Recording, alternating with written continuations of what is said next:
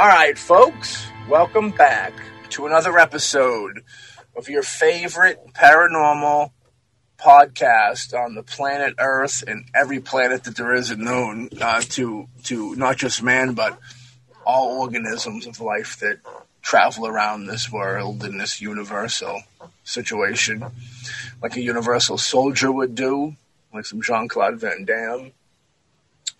But like the magic of his dancing and kickboxer, we put Jean-Claude to bed and we talk about, it's kind of, on paper it'd be kind of hard to explain what this is. Of course, you hear magic, everybody knows what magic is, but if you were to try to sit down and explain to somebody without them knowing what it is or without being able to say it's magic, magic's magic, you know what magic is, it'd be very difficult to do. But here at Mostly Ghostly, we like to do the things that are the most difficult. So today, we strap it on our books, our boots rather, our books and our backpacks. Wand, we're not going to Hogwarts, okay? We don't get down with Hogwarts. Hogwarts sounds like an STD, to tell you the truth, let alone Harry Potter. So today we're going to roll into the world of magique, okay? And what exactly it is, I mean, magic in itself is such a gigantic topic, but today we want to break down a little bit the ancient art of the magic. You know what I mean? Ray, before we get into the fun and the facts, what's your take on magic and what we're about to get into today? Misunderstood, but very real. Yeah. Everybody associates it, magic is Wiccan or witchcraft. Magic is evil. Mm-hmm. And also, one guilty party is Hollywood, another one is authors trying to write a good book. Is that they twist around cultural stories and legends and beliefs into something that they can sell. Yeah. We've run across that before. And I think that kind of got in the way of the idea of what real magic is. One thing that we should look into in a future show is chaos magic. Mm. That's very popular right now, and that's a whole episode in itself. Sounds chaotic. Yeah, there's a teaser for you. Yep. So, as long as humanity has had beliefs in deities, the supernatural, and the powers of magic, the use of magic, spells, and curses have been featured widely across cultures. We've talked a little bit on the show before about curses and such, and how just the act of saying you wish something would happen to somebody is very troublesome. You know what I mean? It might not be as deviously intertwined as a spell with some, throwing out some certain phrases and maybe adding some elements to it. But definitely throwing that stuff out there is negatory, But very much entwined with human nature, such beliefs and practices have continued to the present-day. Archaeological finds show evidence of a plethora of ancient curses and protective spells, such as the discovery of the cursed tablets, the evil eye talisman, or Malaccio from a previous episode, and warding items. You know what I mean? The cursed tablets is some heavy deal stuff. That was the names of one of our albums when we were doing music back in the day. Now, the evil eye is big. You know what I mean? Now that was a fun episode we dealt with back in the past with the Malaccio.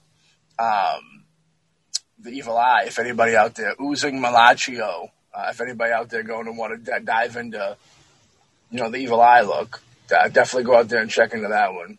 But back to this, history of curses varies between cultures, locations, religions, or beliefs, and times even. However, the intention of the curse has consistently been conjured a supernatural power to inflict misfortune or punishment on a target.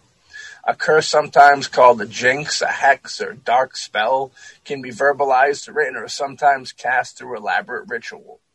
The aim is to see harm befall the recipient. Bad luck may dog them, death may take them, or any number of dire or annoying fates may plague them. In antiquity, a curse was a powerful phenomena, often viewed as the summoned wrath of gods or the presence of evil forces. Now, when it says the wrath of gods, they would be working. I almost put them to get like evil forces is what I would attest to a curse. Now, the wrath of God. What's your take on this wrath of God thing? Or gods? Well, in many cultures, when you're talking about the wrath of gods, they're talking about like harvest, bad harvest. A what? Like when they get bad harvests and stuff like that and famine, they blame the wrath of God punishing them? They do. Also, whether it's Greek, Roman, ancient Egyptian, and even other cultures have multiple gods, and you could piss one of them off by doing the wrong thing. Yeah. Which is why you'd suffer their wrath, which is why you had rituals that paid homage to or tried to keep happy these gods. And if they weren't happy, you paid for it. And like you said, it might be a bad harvest. It might be a plague runs through the town. Fertility. Yeah. Fertility. Yep. No fertility. So you want to make sure that, give the proper sacrifices to the god of fertility. Yeah. But the belief in multiple gods, both good and bad, we call them demons of the devil. Some just call them gods and associated them with the underworld, or hell, their version of hell. That goes way, way back. One thing a lot of people don't realize is that in the ancient Hebrew, they had a word for the supernatural, and it was very, very close to, but not the same as the word for God, but they had a word for the supernatural because they believed there were forces out there which we did not understand, but very powerful forces, and they existed. And also part of it, if you go to that phrase that is, you shall have no other gods before me, there was a belief that there were all these lesser gods. You have one supreme, but there are also these lesser gods underneath. And through history, we've kind of turned some of them into archangels and some of them into demons and given them different attributes, but they're out there. And just like you pray to, for instance, angels for blessings, and you might pray to a particular demon for a curse. Yeah.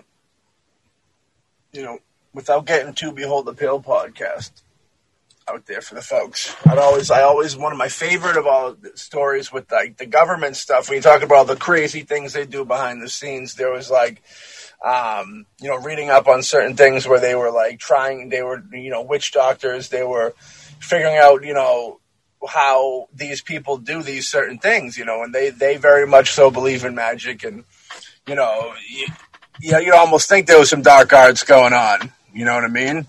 But we're not going to get too conspiratorial here. This is mostly ghostly. It was believed that those findings themselves, cursed, could seek help from the magic practitioners, shamans, religious leaders, healers, or witch doctors, and have the curse reversed through counter rituals or prayer. Now, I know that you're a bit of a shaman over there, my friend. I think so. No? You don't think so? I've never used that name. I had one, I've got a Wiccan friend who considers me a shaman, but I've never used the name. Well, if it was something that you held up in high regard, then you should be called that, I feel. You fall into that category. Have you ever been involved with any type of thing, of reversing of a curse? If you call it, I have ceremonies I do to remove curses.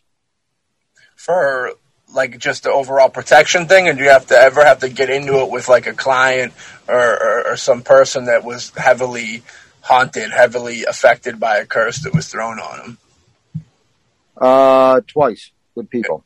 Yeah. And they were suffering various things in their life, including illnesses, and went through ceremonies to help them get over and past that. and heal from it. And I think whether it's their power for self-healing and belief, whether it was the intervention of something higher than me, I'm not sure what part I played in it, but both are doing well now. When you did that, did you ever get to the bottom of where it came from, the curse? Like when you're weeding through it to fix it, can you find out where it came from, or is that something that doesn't have a face? It just kind of gets thrown out there like, a bullet. It had an intent. It knew where it was going. The bullet knew where it was going, but you don't really know where the gun is, Both times I was able to determine where the shot was fired from, to use the bullet analogy. Probably more accidental than anything else. I never bothered to try with that. Yeah, I always wonder about those things because, like we said, it could be something as simple as just really, you're not really thinking something would happen, but you're in a bad mood, so you're wishing something bad on somebody, which the fact that you're in a bad mood isn't an excuse to do it. So, it's still real. The intention of, that's more accidental, I'd say, where you're just like, oh, well, I wish, they'd have a tire blowout or whatever, and something bad happens, as opposed to, in the last episode we talked about a lady that laid a curse on another woman, and what was it? After 3 days, the baby passed away after 3 generations of. The babies. It was a generational curse. The babies kept dying within 3 days. Yeah. They were given a doll, I think. If the doll was around, I think that was the case. It was tied into the doll, yeah. Yeah, craziness. But yeah, that stuff always, and people don't, it's like the Ouija board, people don't quite know the damage that can be done, so they do it so openly, you know what I mean? Well, you also have, when people, like you mentioned you used the word intention. Yeah. When people have the intention, they're putting the energy out there. An active curse, where someone does a ritual, then they call on, they not only have that intention and their own energy, they're involving something from the other side. They're involving something supernatural that kind of really ramps up and makes it quite dangerous for them as well as the person they're putting the curse on, because it will come back at you, and it's been a long while you're going to be miserable. Yeah. Back in the day, a way to avoid being cursed in the first place was to possess certain items of protection or warding, which I know you believe in, like the pouches with rocks and crystals and stuff, necklaces, crosses. I know you do have things written on your flesh. It's not a necessity, they say in the biz, but, it is protection. Back in the day, in this era, what do you think they're talking about mainly? Pendulum, like the pendants and crosses and stuff like that. They probably did stones and jewelry. They would do stones. A lot of times it was what we now call early variations, and this could be another episode. But what we now call a sigil. Making a symbol that represents something, usually an intention and their personal power.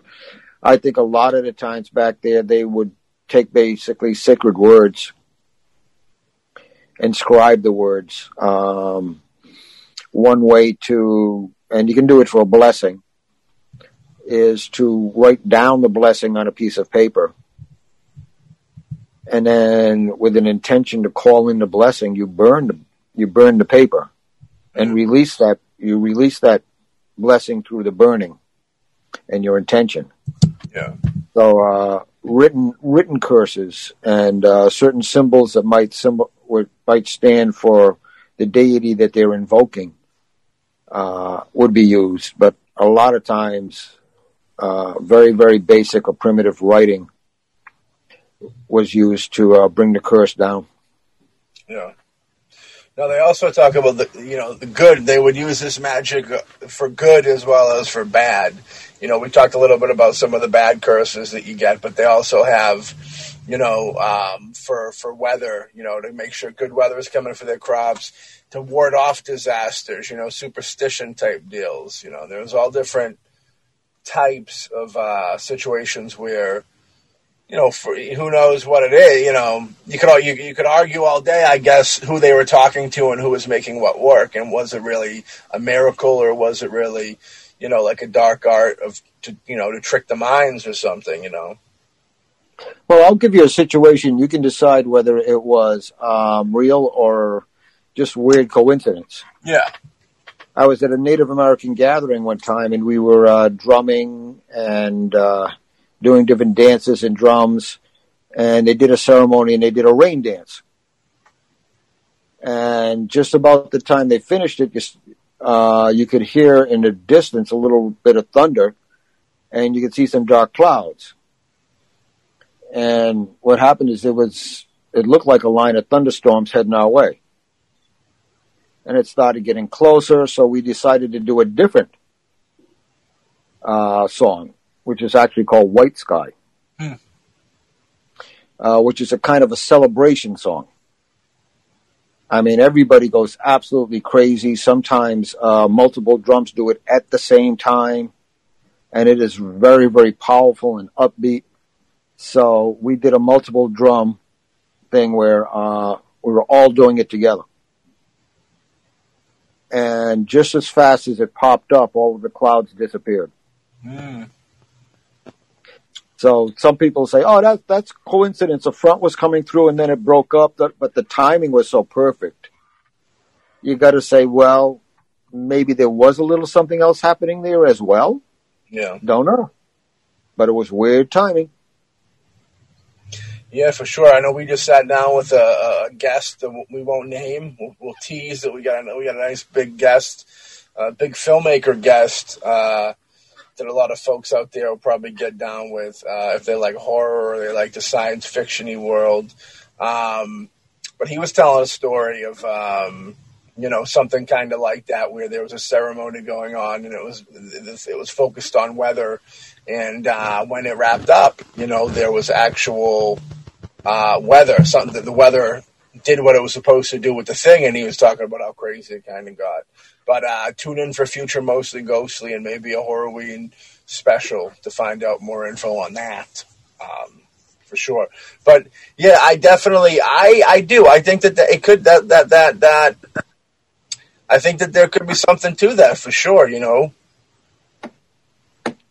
There's a lot that goes all the way back to the Native Americans, You got to ask yourself, do you believe that when the Native Americans do it and always did it and it happened, do you believe that? You know what I mean?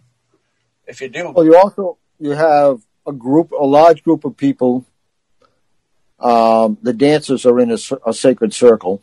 Yeah. But you have a large group of people with an intention that are believers. And they're drumming and singing. Now you're throwing in those vibrations. And thoughts are energy and vibration. The drum and the singing is energy and it's vibration.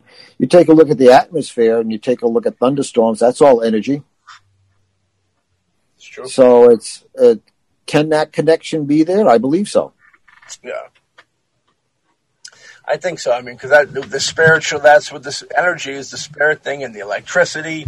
So it makes sense, like it really does kind of make sense when you think about it. The energy and the electricity and the thunder and lightning and creating rain and the whole deal. Like there's a lot there to be thought, to be thought of and to be said for that. But let's jump into a Pharaoh's curse real quick. Army of the Pharaohs, you know what I mean? Ancient Egyptian curses are probably the most notorious. They gained infamy in 1922 when the tomb of Pharaoh Tutankhamun was opened. The mysterious deaths of some of the archaeological team and prominent visitors to the tomb soon after it was opened. And the subsequent publicity caused a firestorm of speculation as to the power of the curses. Journalists and authors of the day fanned the flames. Now, I remember hearing about this, obviously not when it happened, but I do remember hearing this story. Have you heard this story before? Yes, and I've seen several documentaries that try and explain it away. Uh-oh. You tell. Well, some of them say that when they opened the tomb itself, it had been sealed so long that they released certain, I don't know whether it was bacteria or something, that the people inhaled and later on got sick and died, which doesn't explain for all the accidental or weird deaths that happened. Yeah. So, but yeah, there's a whole group of people associated with that had some really bad luck, and some of them died, and their careers and their life up to that point were going pretty good. It all happened after they broke into the tomb. That's craziness. You know, something as powerful as him, where they worshipped him and stuff, it's quite possible that he would bring a bad. You're disturbing his rest, you know what I mean? It can be as simple as disturbing the rest that caused it. Yeah. That's all for a powerful person like that, an entity like that. That's all it would take. Do you remember a couple of years back, they opened up a tomb and they found some like black liquid in it? And if I want to say people wanted to drink it. There was people that like wanted to acquire it and drink it. Like, what the hell was that all about? That's just insanity. They were expecting to try and pick up some sort of power or something from drinking this liquid, even though it might kill them. They didn't know what it was. But yeah, no, that's just what I consider immature people trying to grasp at something that they didn't understand. That's where COVID originally came from, I believe, was drinking that fluid. That's horrendous behavior. Well, I remember hearing that. It was so crazy that you're like, this can't be real. People can't be this. They might think this in their head. They're not saying this out loud. What is going on? So going back to the archaeology of the 1922 situation and all the speculation, in reality, the deadly curses in royal tombs in Egypt are rare, as the idea of invaders or raiders breaching the tomb and desecrating the contents was unthinkable and even dangerous to the inscribe. Yeah, like they worry about that stuff, but the more so I think would be the thievery of the riches and stuff like that a lot of them get buried with, and you know, gold catacombs and you know what I mean, all that from all them. I think that's more what they'd want to break in and steal, unless I just watch way too many movies. No, I agree with you. They went after the riches. They went after whatever they could sell. That's the main thing. I mean, desecration's bad news, too. Nobody wants to deal with that, especially the dead. I mean, the biggest thing the dead would have an issue with was them kicking its head around like a soccer ball. You know what I mean? Them taking their golden chalice, their golden pimp cup with the diamonds in it. They're not worried about that anymore. Oh, using the empty skull as a chalice. Yeah, exactly. Eating their cereal, some medieval cereal, ancient Egyptian cereal out of it. Pour some of that black fluid on it. What a concoction they would create. My goodness. Crazy people. For sure. They should lock them up. Mourning and wards were more frequently used to preserve the ritual purity of a tomb or the generalized protection. Wikipedia noted that some curses can be found in private tombs of the Old Kingdom. One tomb from the 9th to 10th dynasty warns any ruler who shall do evil or wickedness to this coffin may He-Man, which means local deity, not accept any goods he offers, and may his ear not inherit. So I think that just means they'd die poor and they'd fucking starve to death, and any of their ears would never get anything. So it'd be pretty much... Well, yeah. These other kings that are going to go there and they're going to pray for their... whatever reason, for their power and their kingdom and their wealth and stuff like that. And this person's basically saying that, nope, you touch this grave and that deity that you're praying to is going to shut you down. They're not going to listen. They're not going to care. And you're going to be on your own. You really want that? No? Yeah. Leave this tomb alone. What a threat. That means he's playing golf with the big boys up there when he can throw down threats like that. Yep. Warnings and wardings. Let's bump into a little more of those. Curses, or the threat of a cursed object, was a clever method used to protect valuables. During the medieval period, book curses were widely used and effective at keeping thieves away from precious tombs and important scrolls. The medieval Catholic Church possessed many of the books, and the penalty for defacing or stealing books was high. Curses written in the tombs warned would-be thieves of dire repercussions, such as excommunication or damnation. Now, excommunications when they throw you out, and that don't sound like that awful, but then you freeze to death, you starve to death. There's a lot of deaths that you got to deal with at that point. This practice dated back to pre-Christian times and was used in the earliest libraries. The books in the collection at the Library of Nineveh in Menestamomia were marked with the various curses. People think that paying the book fee, the late book fee, is bad. They used to throw curses on you back in the day. And what reads as a threat against copyright infringement. One text has the warning, "Whoever shall carry this tablet or shall inscribe his name on it, side by side with my own, may Usher and Bealt overthrow him in wrath and anger, and may they destroy his name and posterity and land." So they're pretty much saying, if you mess with our stuff, know that you're going to get demolished. Your whole life's going to be demolished. You know, the idea of curses and jinxes is found in various holy books, as in the Christian Bible. The generational curse is one mentioned. We talk about that on the show a few times, appearing multiple times in Exodus, Numbers, and Deuteronomy. God warns that he is a jealous God, punishing the children of the sin of the fathers to the third and fourth generation of those who hate me. This recommended way to break the generational curse is to repent and find salvation. I want to read that one more time. God warns that he is a jealous God, punishing the children for the sin of the fathers to the third and fourth generations of those who hate me.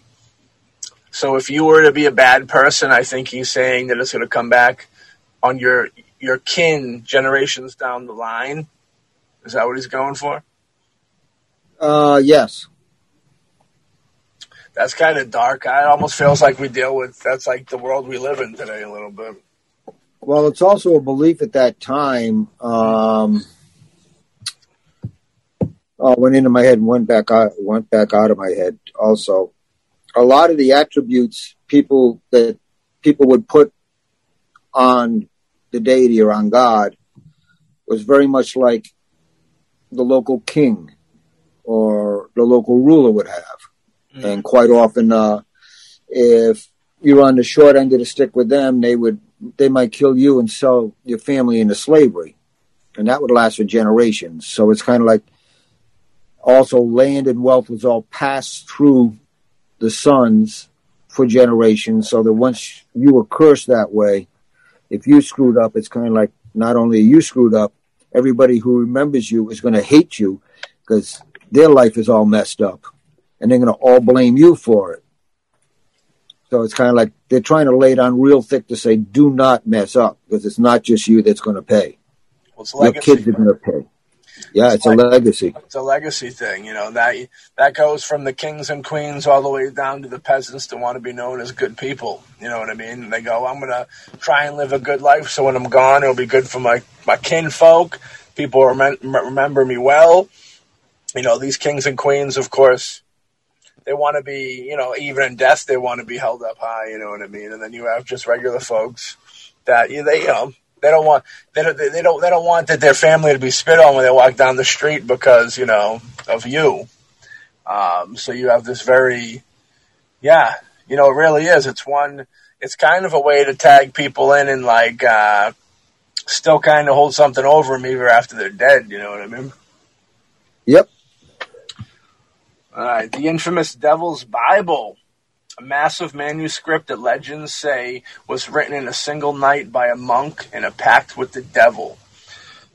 is said to be cursed and brings misfortune to anyone who possesses it. Are you familiar with the Devil's Bible? I've heard about it. I've heard different stories about it, but not a lot of detail. It was written by a monk. Now, monks are more middle of the road when it comes to religion, right? They're like a weird, they're like a middle of the road type deal.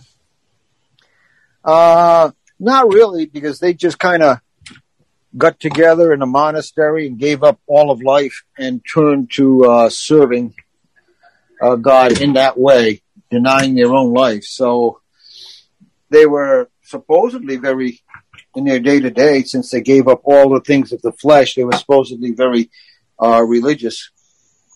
Yeah. The book is 36 inches tall and 20 inches wide, and an amazing 8.7 inches thick when closed. Beautifully bound in leather-covered wooden folder with an ornate metal corner piece and the center emblem. The design alone merits consideration. It's a true work of art to see in person, they say. The pages are a fine parchment called vellum, very smooth and durable. Vellum was made from the skins of young calves or donkeys. Interesting. Yeah, they get a few pictures, but I don't want to go. Got some stuff in it that just looks evil and wild. They got Bible verses out of there, all types of stuff. I believe they call it the Codex Gigas in certain circles. But I don't. Well, that could get its own episode one day. That's how interesting that one is. But that's like going through that. I feel like it's going through a Ouija board almost. We got malevolent hexes and witchcraft. All right. While history shows that pre-Christian beliefs include the power of both light blessings and curses, the concept of curses is now often associated with witchcraft and dark spirits. Cursing tablets were one way the people of the ancient Greco-Roman society attempted to harness malevolent spirits and the wrath of powerful gods to damn their foes. Binding spells would be scratched into the surface of thin lead tablets. The tablets would then be rolled up, nails were driven into them, and they were placed underground, like our films, Ray. They ended up at the bottom of the wells, nailed to temple walls, or buried with the dead. Like our films, Ray. Sometimes tablets appealed to the underworld gods Pluto, Hecate, or Persephone, while other times in the text simply named the victim and the misfortune or death that was to befall them. One tablet found in London reads, "I curse Tretia Maria in her life and mind and memory and liver and lungs mixed up together, and her words through the memory. Thus may she be unable to speak what things are concealed, nor able." That's hard. That's dark. I didn't even feel comfortable reading that. I take it. Don't connect me to that. Somebody was very upset with her, which is bad news. They went after everything. That was horrendous. But yeah, it all stems back to wicked people. You know what I mean? Wicked people use any means. By any means, yeah. Yeah, and that includes the supernatural if they think they can or if they have access to it. Would this be classified as somebody who feels like their back's against a wall in a situation? I don't think their back necessarily has to be against the wall. I think they have a heart full of hate. But in their mind. Well, and they would consider that a back against the wall situation. In a very twisted mind, yeah. Yeah. It's very it's the Devil's Bible is there's some darkness stuff, but yeah, the 1600-year-old tablet curses were found in Italy and recently translated. Live Science, a website we always frequent and love, reports that the malevolent words and frightening images were meant to spell the end for both a Roman senator and a veterinarian named Porcello. A drawing of the Greek goddess Hecate was scratched into the lead plate, with snakes writhing on her head. The curse read, "Destroy, crush, kill, strangle Porcello and wife Marilla. Their soul, heart, buttocks, liver." These are some seriously sick, twisted up people with some serious bitterness and hatred in them. You know what I mean? I thought I've seen bitterness and hatred in this world. But well, you got to really, really be pissed off when you're cursing their butt. Yeah, for sure. For sure. That comes from somebody saying that they liked somebody's butt. Like, that's a girl that couldn't have that guy, and that guy had the girl, and maybe the guy had the girl and had the wife at the same time type deal. It was one of those deals, you know what I mean? And that curse was like a cheating husband type deal. And then the mistress laid the curse. That's almost like a curse a mistress would throw on him. And if the butt, maybe that dude might be a butt guy. That's why it got thrown in there. Well, I'm waiting for him to extend that curse to say uncontrollable diarrhea with frequent sneezing. That would have done it. That's the butt pot. Limp dick. Give him limp dick. Give him dead dick syndrome. Next up, we have the evil eye. Okay. Also known as the Malaccio from previous episodes. The evil eye is a very ancient curse known around the world. It dates back to the upper Paleolithic period, and it is still warded against today in many cultures, especially the Middle East, Latin America, Africa, Central America, Asia, Europe, and the Mediterranean. The malevolent glare or the evil look is the cause of bad luck and injury, and is a curse sometimes believed to be caused by feeling jealousy, possessing certain eye colors, or being over complimentary, or covetous. I hope that's not jealousy over having a certain eye color, because what people like to say, they like my eyes a lot. I get a lot of that liking of my baby blue eyes, so hopefully nobody's throwing anything at me because of my baby blues. I didn't ask for them. I was just blessed with them, you know what I mean? Because belief in the power of the evil eye is so pervasive around the world in many countries, talismans or amulets designed to ward off the curse can be found readily. I remember seeing a picture of someone, an ancient talisman pendant that they rocked, and the thing's like, it looks like they glued someone's real eyeball to it, which, who's to say if that's not the case, but I hope it wasn't, you know what I mean? I think if I remember correctly, the talisman has a blue center, and it's white around the blue, and it looks a lot like an eye. Yeah, this one the one that I've seen had the red. It was red instead of blue, but I know what you're going with. I know what you're going with, yeah. It just has a funky look to it. While curses and magic might seem to be superstition of the ancients, there are many today who still arm themselves with amulets and wards to protect against the effects of curses, as they should.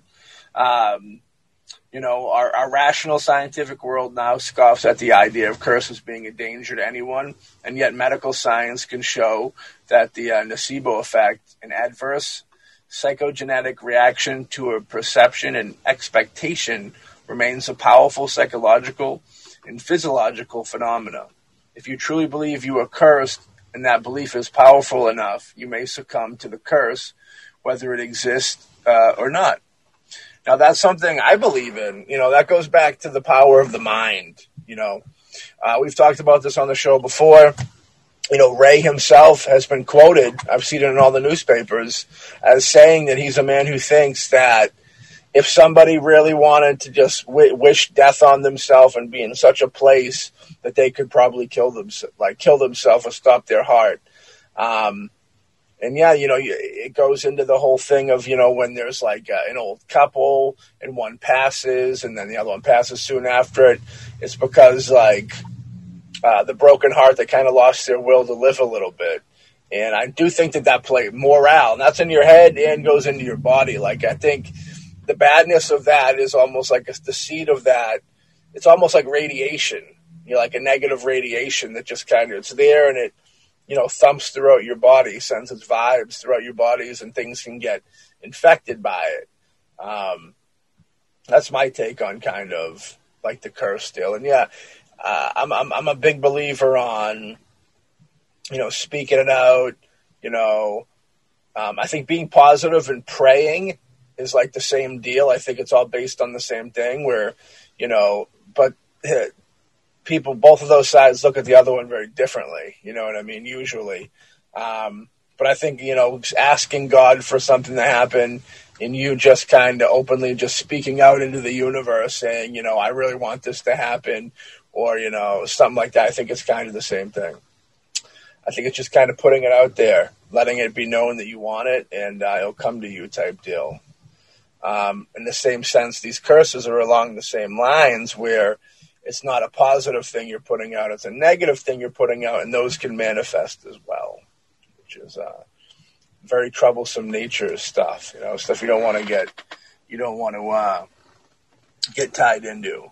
Now, we've got I wonder where magic broke off from this being kind of a spiritual thing into the physical showmanship, you know what I mean, of magicians and the trick of the hand and all that stuff. I think it's because of the naysayers. Again, I do think that magic and dark arts is definitely Ouija board type stuff where it's been made to kind of be looked at as not effective, not important, not something that could be dangerous, but it can be, you know what I mean? Much like anything. The fact that we only use a certain amount of our brains always, that always sticks out to me too, because if we were to use the full brain, would we all be able to do what we consider magic? Would magic would it just be what it is? It'd just be nothing, and magic would just be, okay, magic's Tuesday. Magic's Monday through Sunday, baby. Happy days. Everybody can do it, But I think that as far as using parts of the brain, yeah. I remember seeing, it was a documentary, and part of it was they were doing a thing called remote viewing. Now, people would say, oh, well, that's not magic. But if you're in one part of the world and you're able to observe something in another part, then you're tapping into a part of the brain that goes beyond our ordinary life, and that's magic. Yeah. And the interesting thing is, one set of people were in a particular area. They were secluded. No one was allowed to talk to them. Another group was brought somewhere. And then they went back to the first group and they said, okay, think about so-and-so. Where are they? What did they see? And they started describing something. And they were describing these big buildings and looked like these big blocks. They weren't sure whether it was marble or this or that. And a lot of water and waterfalls and fountains. And they're describing all this stuff. And they recorded it down. Then they went and filmed where the people were. Yeah. They had dropped the people off in front of several large casinos in Las Vegas that have those big fake fronts that make them look almost like temples and stuff. Mm-hmm. And big artificial lakes and fountains in the middle of it. Yep. And they're describing these big structures, how they're built, the water, fountains and/or waterfalls. I think one of them they showed a picture where they have a fake waterfall coming down a wall.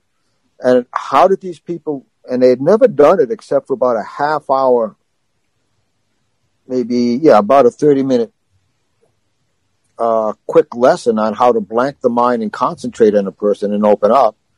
And yet they were able to do it. So that the tapping of those parts of the mind that we can't or don't use on a normal daily basis, there's a lot of power there. Now, when you start mixing that in with intentions, good or bad, and let's say sacred geometry or symbols, You're opening a door that you got to be careful with. Yeah. Now they got three types of magic. They say white, gray, and black. You know what I mean? White magic has traditionally been understood as the use of magic for selfless or helpful purposes, while black magic was used for selfish, harmful, or evil purposes, with the respect of the left-hand path and the right-hand path.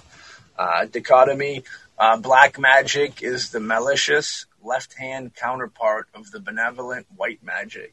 There is no consensus as to what constitutes white, gray, or black magic. As Phil Hines says, like many other aspects of occultism, what is termed to be black magic depends very much on who is doing the defining. Very true. Gray magic, also called neutral magic, is magic that is not performed for specifically benevolent reasons, but is also not focused towards completely hostile practices. So, Gray is like Ross Perot. He's just there. You know what I mean? But it's really between, the white and the black magiques. You know what I mean? We need unity. We need a little more unity in our magique world. Are you going for stripes or checkerboard? I like the checkerboard look. I prefer checkerboard. That's very dark arts in itself, the black checkerboard. I know that the Illuminati, there was some Illuminati thing where like the white and black checkered tile floor was some weird deal. I remember I heard that somewhere. That plays a part, and it does. It plays a part somewhere. If it's not Illuminati, it was satanic, occultist stuff. But there was something, it might have been satanic. And I just tie Illuminati to the Satanus. But, yeah, I think it was a satanic thing where, like, a white checkered vibe was something you don't want to mess around with. Now, the left-hand path, you know what I mean? In Western esotericism, the left-hand path and the right-hand path are the dichotomy, like I said, between the opposing approaches to magic. Left-hand path is more of, like, the bad side. And the right hand's the good side. And the easiest way to remember that is what's the right thing to do? Okay, take a right. What's the wrong thing to do? Take a left, so to speak. There was a book called The Left-Hand Path that I almost purchased once. That's all about that deal, but I figured I had enough problems. I needed to pick up the book as well. They also have high and low magic. Historians and anthropologists have distinguished between practitioners who engage in high magic and those who engage in low magic. High magic, also known as ceremonial magic or ritual magic, is more complex, involving lengthy and detailed rituals as well as sophisticated, sometimes expensive paraphernalia. Low magic, also called natural magic, is associated with peasants and folklore, and with simpler rituals such as brief spoken spells. Low magic is also closely associated with witchcraft. Anthropologist Susan Greenwood writes that since the Renaissance, high magic has been concerned with drawing down forces and energies from heaven and achieving unity with divinity.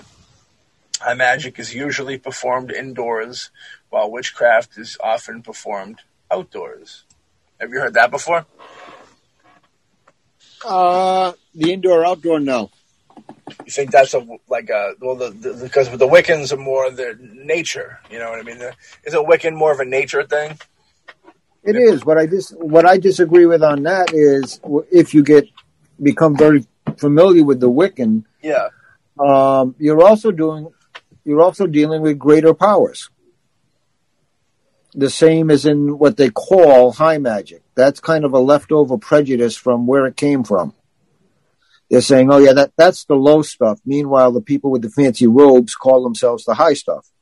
Yeah. Because they're in the big temple at a fancy house doing it in a $1,000 robe, so they must be the high magic. They're Illuminati. That's the Illuminati stuff we're talking about. Whereas the Wiccan, which can be outside, but there's the elementals, the forces of nature, the goddess, the god, all of these forces are there, and that's all just as high as what goes on in the fancy home. I wonder if it's low magic because, like, you figure somebody of the earth wouldn't be wanting something crazy. They wouldn't be wanting world domination or anything. They'd be wanting maybe to rain for the crops or something like that, where it's higher because more has to go into it because they're wanting more crazier things or more, miraculous things, whatever it may be they're looking for. Think that plays in any of it? I think that plays a part in it. I tend to keep it kind of, you have the earth magic and then you have the ego magic, because I don't see magic as magic. Right. It's going to be done for good or bad. You can do it complex or you can do it simple. But society's got to put a name on it. And let's face it, if you have someone, royalty or rich or celebrity doing it, oh, that's high magic. You have your neighbor doing it, like, oh, that's my neighbor. That's nothing. That's low magic. Yeah. It's just the images that we've created, the prejudices we've created. Magic doesn't know the difference. It still works. Yeah. Magic is magic. You know what I mean? We had the Renaissance. When the Renaissance popped in, we had a big change. Renaissance humanism saw resurgence in the hermeticism of Neoplatonic varieties of ceremonial magic. The Renaissance, on the other hand, saw the rise of science in such forms as the dethronement of the Ptolemaic theory of the universe, which is in astronomy. In astronomy, the geocentric model is superseded description of the universe with Earth at the center. All right, we're getting way over my head with some of this stuff, so we'll get back into it. The distinction of astronomy from astrology and the chemistry from alchemy. There was great uncertainty in distinguishing practices of superstition, occultism, and perfectly sound scholarly knowledge of pious ritual.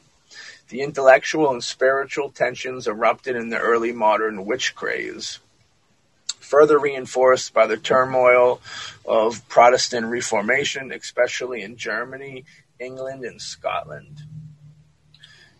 In Hasidism, the displacement of practical Kabbalah using directly magical means by conceptual and meditative trends gained much further emphasis, while simultaneously instituting meditative theurgy for material blessings at the heart of its social mysticism. Yeah, I support that, you know what I mean? Now, to get a little more modern with it, you know what I mean? To get a little modern with things, you know. In the 19th century, the Haitian government began to legislate against voodoo, describing it as a form of witchcraft. This conflicted with voodoo practitioners' own understanding of their religion. That's crazy. Anybody out there that wants to get into some more hoodoo talk, there's an episode, season 1, called Voodoo, Running from My Magic. Check it out. But to get a little more modern with things, you know what I mean, as we like to do with the Mostly Ghostly show, that's why it begins with an M for mostly, because we're modern. By the 19th century, European intellectuals no longer saw the practice of magic through the framework of sin, and instead regarded magical practices and beliefs as an aberrational mode of thought, anti-ethical to the dominant cultural logic, a sign of psychological impairment and the marker of racial or cultural inferiority. As educated elites in Western societies increasingly rejected the efficacy of magical practices, legal systems ceased to threaten practitioners of magical activities with punishment for the crimes of diabolism and witchcraft, and instead threatened them with the accusation that they were defrauding people through promising to provide things which they could not. The spread of the European colonial power across the world influenced how academics would come to frame and concept of magic. In the 19th century, several scholars adopted the traditional negative concept of magic. That they chose to do so was not inevitable. And they could have followed the example adopted by prominent exoterrorists active at the time, like Helena Blavatsky, who had chosen to use the term and concept of magic in a positive sense. Various writers also used the concept of magic to criticize religion by arguing that the latter still displayed many of the negative traits of the former. An example of this was the American journalist H.L. Mencken in his polemical 1930 work, Treatise on the Gods. He sought to critique religion by comparing it to magic, arguing that the division between the two was misplaced. The concept of magic was also adapted by theorists in the new fields of psychology, where it was often used simultaneously with superstition, although the latter term proved more common in early psychological texts. In the late 19th century and 20th centuries, folklorists examined rural communities across Europe in search of magical practices, which at the time they typically understood as survival of the ancient belief systems. It was only in the 1960s that anthropologists like John Favret-Sada also began looking in-depth at magic in European contexts. Having previously focused on examining magic in non-Western contexts, in the 20th century, magic also proved a topic of interest to the Surrealists, an artistic movement based largely in Europe. The Surrealism, André Breton, for instance, published L'Art Magico in 1957, discussing what he regarded as the link between magic and art. I would like to read that. That's actually interesting. A scholarly application of magic as suggestive category that can be applied to any social, cultural context was linked with the promotion of modernity to both Western and non-Western audiences. The term magic has become pervasive in the popular imagination and idiom. In contemporary context, the word magic is sometimes used to describe a type of excitement, of wonder, or sudden delight, and in such a context can be a term of high praise. Despite its historical contrast against science, scientists have also adopted the term in application to various concepts such as magic acid, which is, we will get into that, magic bullets, and magic angles. Modern Western magic has challenged widely held preconceptions about contemporary religion and spirituality. The polemical discourses about magical influence the self-understanding of modern magicians, several whom, such as Aleister Crowley and Julius Evola, were well-versed in academic literature on the subject. According to the scholar of religion, Henrik Bogdan, arguably the best-known emic definition of the term magic was provided by Crowley. Crowley, who favored the spelling magic, M-A-G-I-C-K, over magic as we know it, to distinguish it from stage illusionism, was of the view that magic is the science and art of causing change to occur in conformity with will. Crowley's definition influenced that of subsequent magicians. Dion Fortune of the Fraternity of the Inner Light, for instance, stated that magic is the art of changing consciousness according to will. Gerald Gardner, the founder of Gardnerian Wicca, stated that magic was attempting to cause the physically unusual, while Anton LaVey, the founder of LaVeyan Satanism, described magic as the change in situations or events in accordance with one's will, which would, using normally acceptable methods, be unchangeable. I'd love to go in. I don't think we got enough time to dip into the meanings of all these people's sayings here, but they're very interesting, and some of them will pop up again on the show. The chaos magic movement emerged during the late 20th century as an attempt to strip away the symbolic, ritualistic, theological, or otherwise ornamental aspects of other occult traditions, as distill magic down to the set of basic techniques. These modern Western concepts of magic rely on a belief in correspondence connected to an unknown occult force that permeates the universe. As noted by Hengograph, this operated according to the new meaning of magic, which could not possibly have existed in earlier periods, precisely because it is elaborated in reaction to the disenchantment of the world. For many, and perhaps most, modern Western magicians, the goal of magic is deemed to be personal, spiritual development. The perception of magic as a form of self-development is central to the way that magical practices have been adapted into forms of modern paganism and the New Age phenomenon.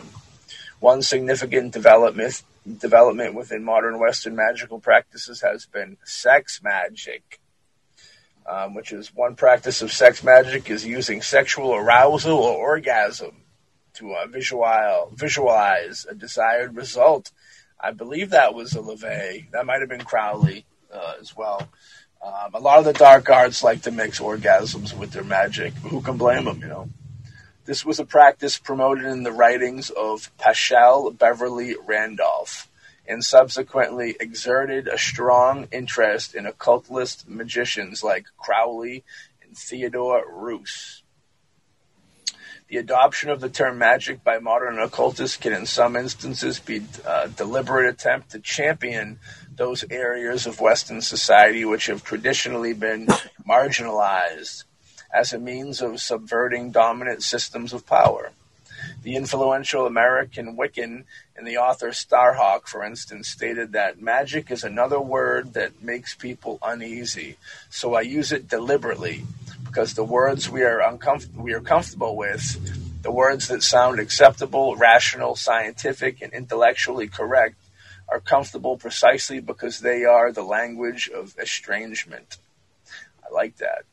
In the present day, among some countercultural subgroups, the label is considered cool. You know what I mean? Sorcery is legal concept in Papua New Guinea law, which differentiates between legal good magic, such as healing and fertility, and illegal magic, held responsible for unexplained deaths. When somebody asks you how somebody died, and you say magic, and they say okay, question marks floating up in the air for me. I think we need to get another detective agency in there to figure out what went down. That's slid right into the fun category, not fun, but that comedic category. Whenever we're reading through different stories and we come across something that sounds like complete bullshit, and we're like, nah, dude, no way, Jose. That was definitely somebody killing somebody they don't like and trying to blame it on a ghost, trying to blame it on fucking Dracul, trying to blame it on somebody that wasn't them. And I think that, you know, in good old Papua New Guinea, I think those unexplained deaths, I think, is organized crime or the police force that want to make people take the big sleep. You know what I mean? I think that those are the magique. Those are the deaths you can blame on magique over there. But yeah, the magic, you have Crowley, dude, and LeVay. Other people that I don't know what it is about them where they don't think they need to have hair. They need the shaved head vibe. I don't know what that look is, but they all go for it. They got that Fester vibe. LeVay is a dude that I think before he died, he kind of said that it was all bullshit. I think that he was just kind of like LeVay is more of like a showman. I think he's more of like, out of all of them, he was more of like the rock and roll occultist. You know, he's the one that kind of blew up a little bit in pop culture and he wasn't so wicked. You know what I mean? It's interesting to dive into it because I've read a little bit of certain things. I've talked to people about it that believe in his stuff, and you know, the Satanist thing's weird. I'm by no means that, of course, but it's a very interesting because their whole take is more of just which isn't good, but like it's not kill everybody off. You think Satanist, you think let's find a bunch of people, let's find 10 people to kill tonight for Satan. Where I think LeVay's thing wasn't that. It was more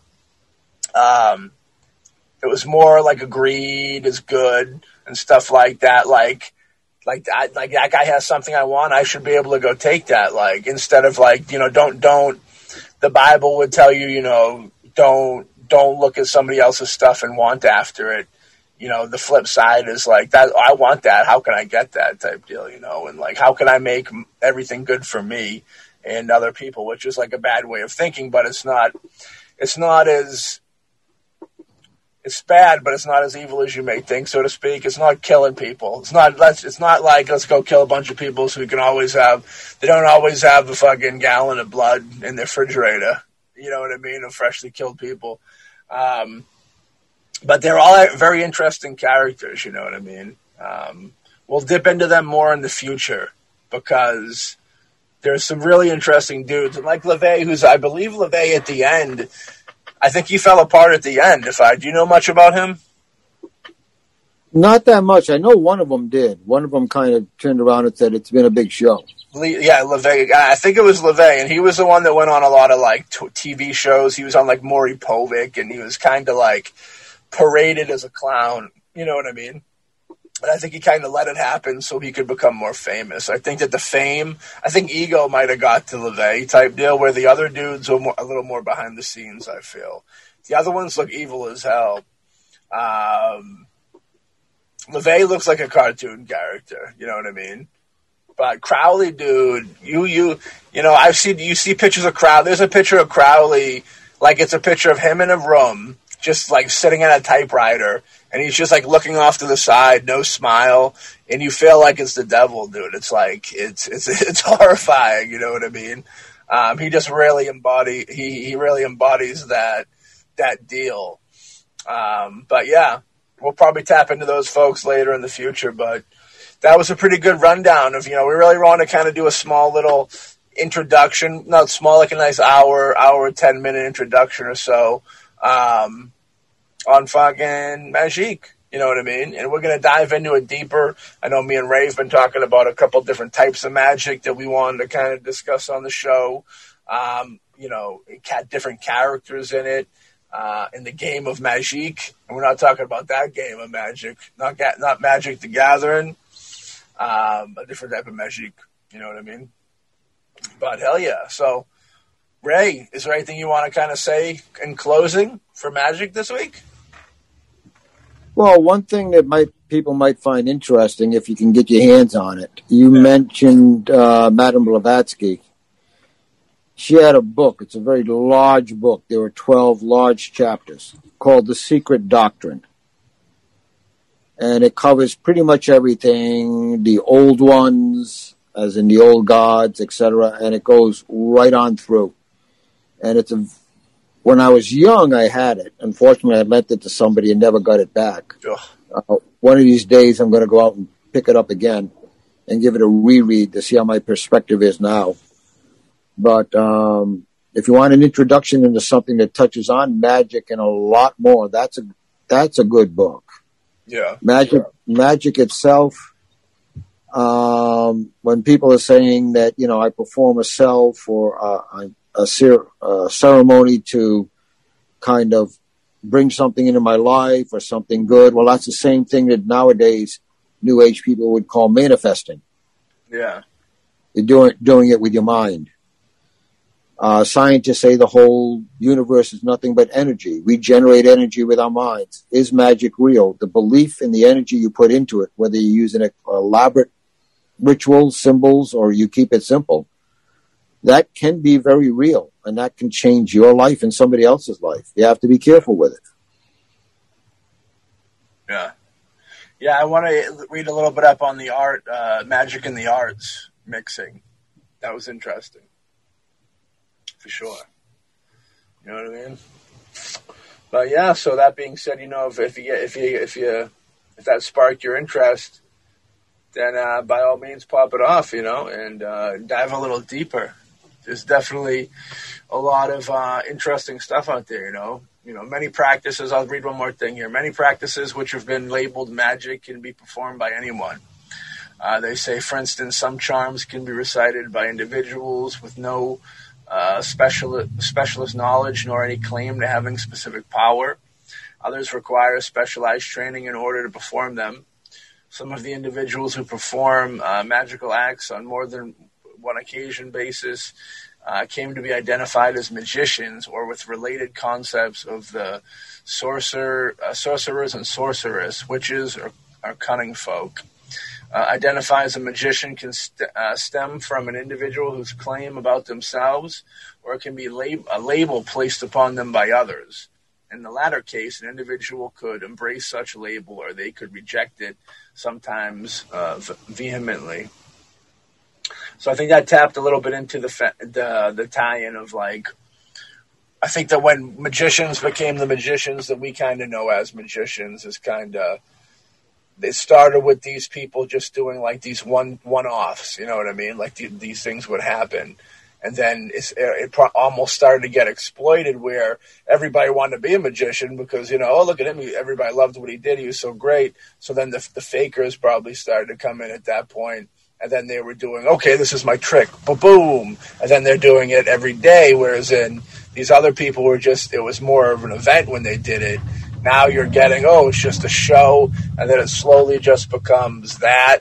And now, you know, the magicians and the entertainment magicians become more famous because it is magic's more of kind of that behind the scenes type deal. And the ones that we know are the ones that kind of climb to the top of pop culture, if you will.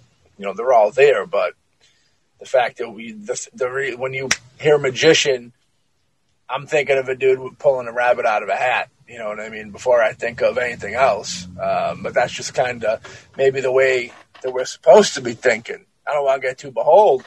Maybe we're supposed to think that. But definitely some crazy stuff. So, everybody out there, heck yeah. If you like this, we'll be diving into this subject again in the future. You know what I mean?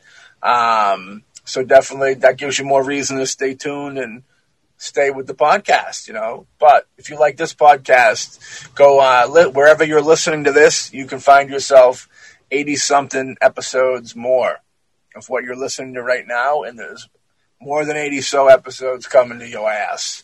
So check it out, listen to it, support it on the social medias, you know what I mean? Check out the Facebooks and the Instagrams and all that, and just check out Facebook for now. That's all you really need to do. And check out Mostly Ghostly on social media. If you want to tap in and subscribe to the Boombastic Media YouTube page, feel free to do that. Our first couple episodes were up there if you want to trip down memory lane. And I heard a little ghostly birdie told me that there might be some vid footage for the ghostly stuff coming up soon to be found there. If you are a person that loves supporting, you know, some independent folk, some free thankers, people that like to bring you the paranormal stuff, you can hit up our Patreon page at Boombastic Streaming. That's Boombastic with 2 O's, Boombastic Streaming, and tag in. We get a bunch of cool perks. We do films as well, so there are certain perks that tags you into all of our films and all types of really cool stuff. So do yourself a doggone favor. Get out there to the Patreon. Look up Boombastic Streaming. Check out the perks. If those fit your fancy, you like it, sign yourself up. Christmas is coming. If that don't like and fit your fancy, you come back and catch us for free, baby. And we love you just the same either way. And pretty soon, next week, I think, Halloween. And tune in because we've got on that Boombastic Media YouTube page. I know Boombastic Media is our production company, does all our shows. And I know all the shows get together for a big Horrorween as well as Christmas specials. And this season, this month's Halloween, baby. So go check that out. And we appreciate everybody listening, and we hope y'all will be good out there. No curses are on you. We take them off right now. We just lifted the curses off of everybody listening and talking. Got to do that. And we'll catch y'all on the next episode of Mostly Ghostly.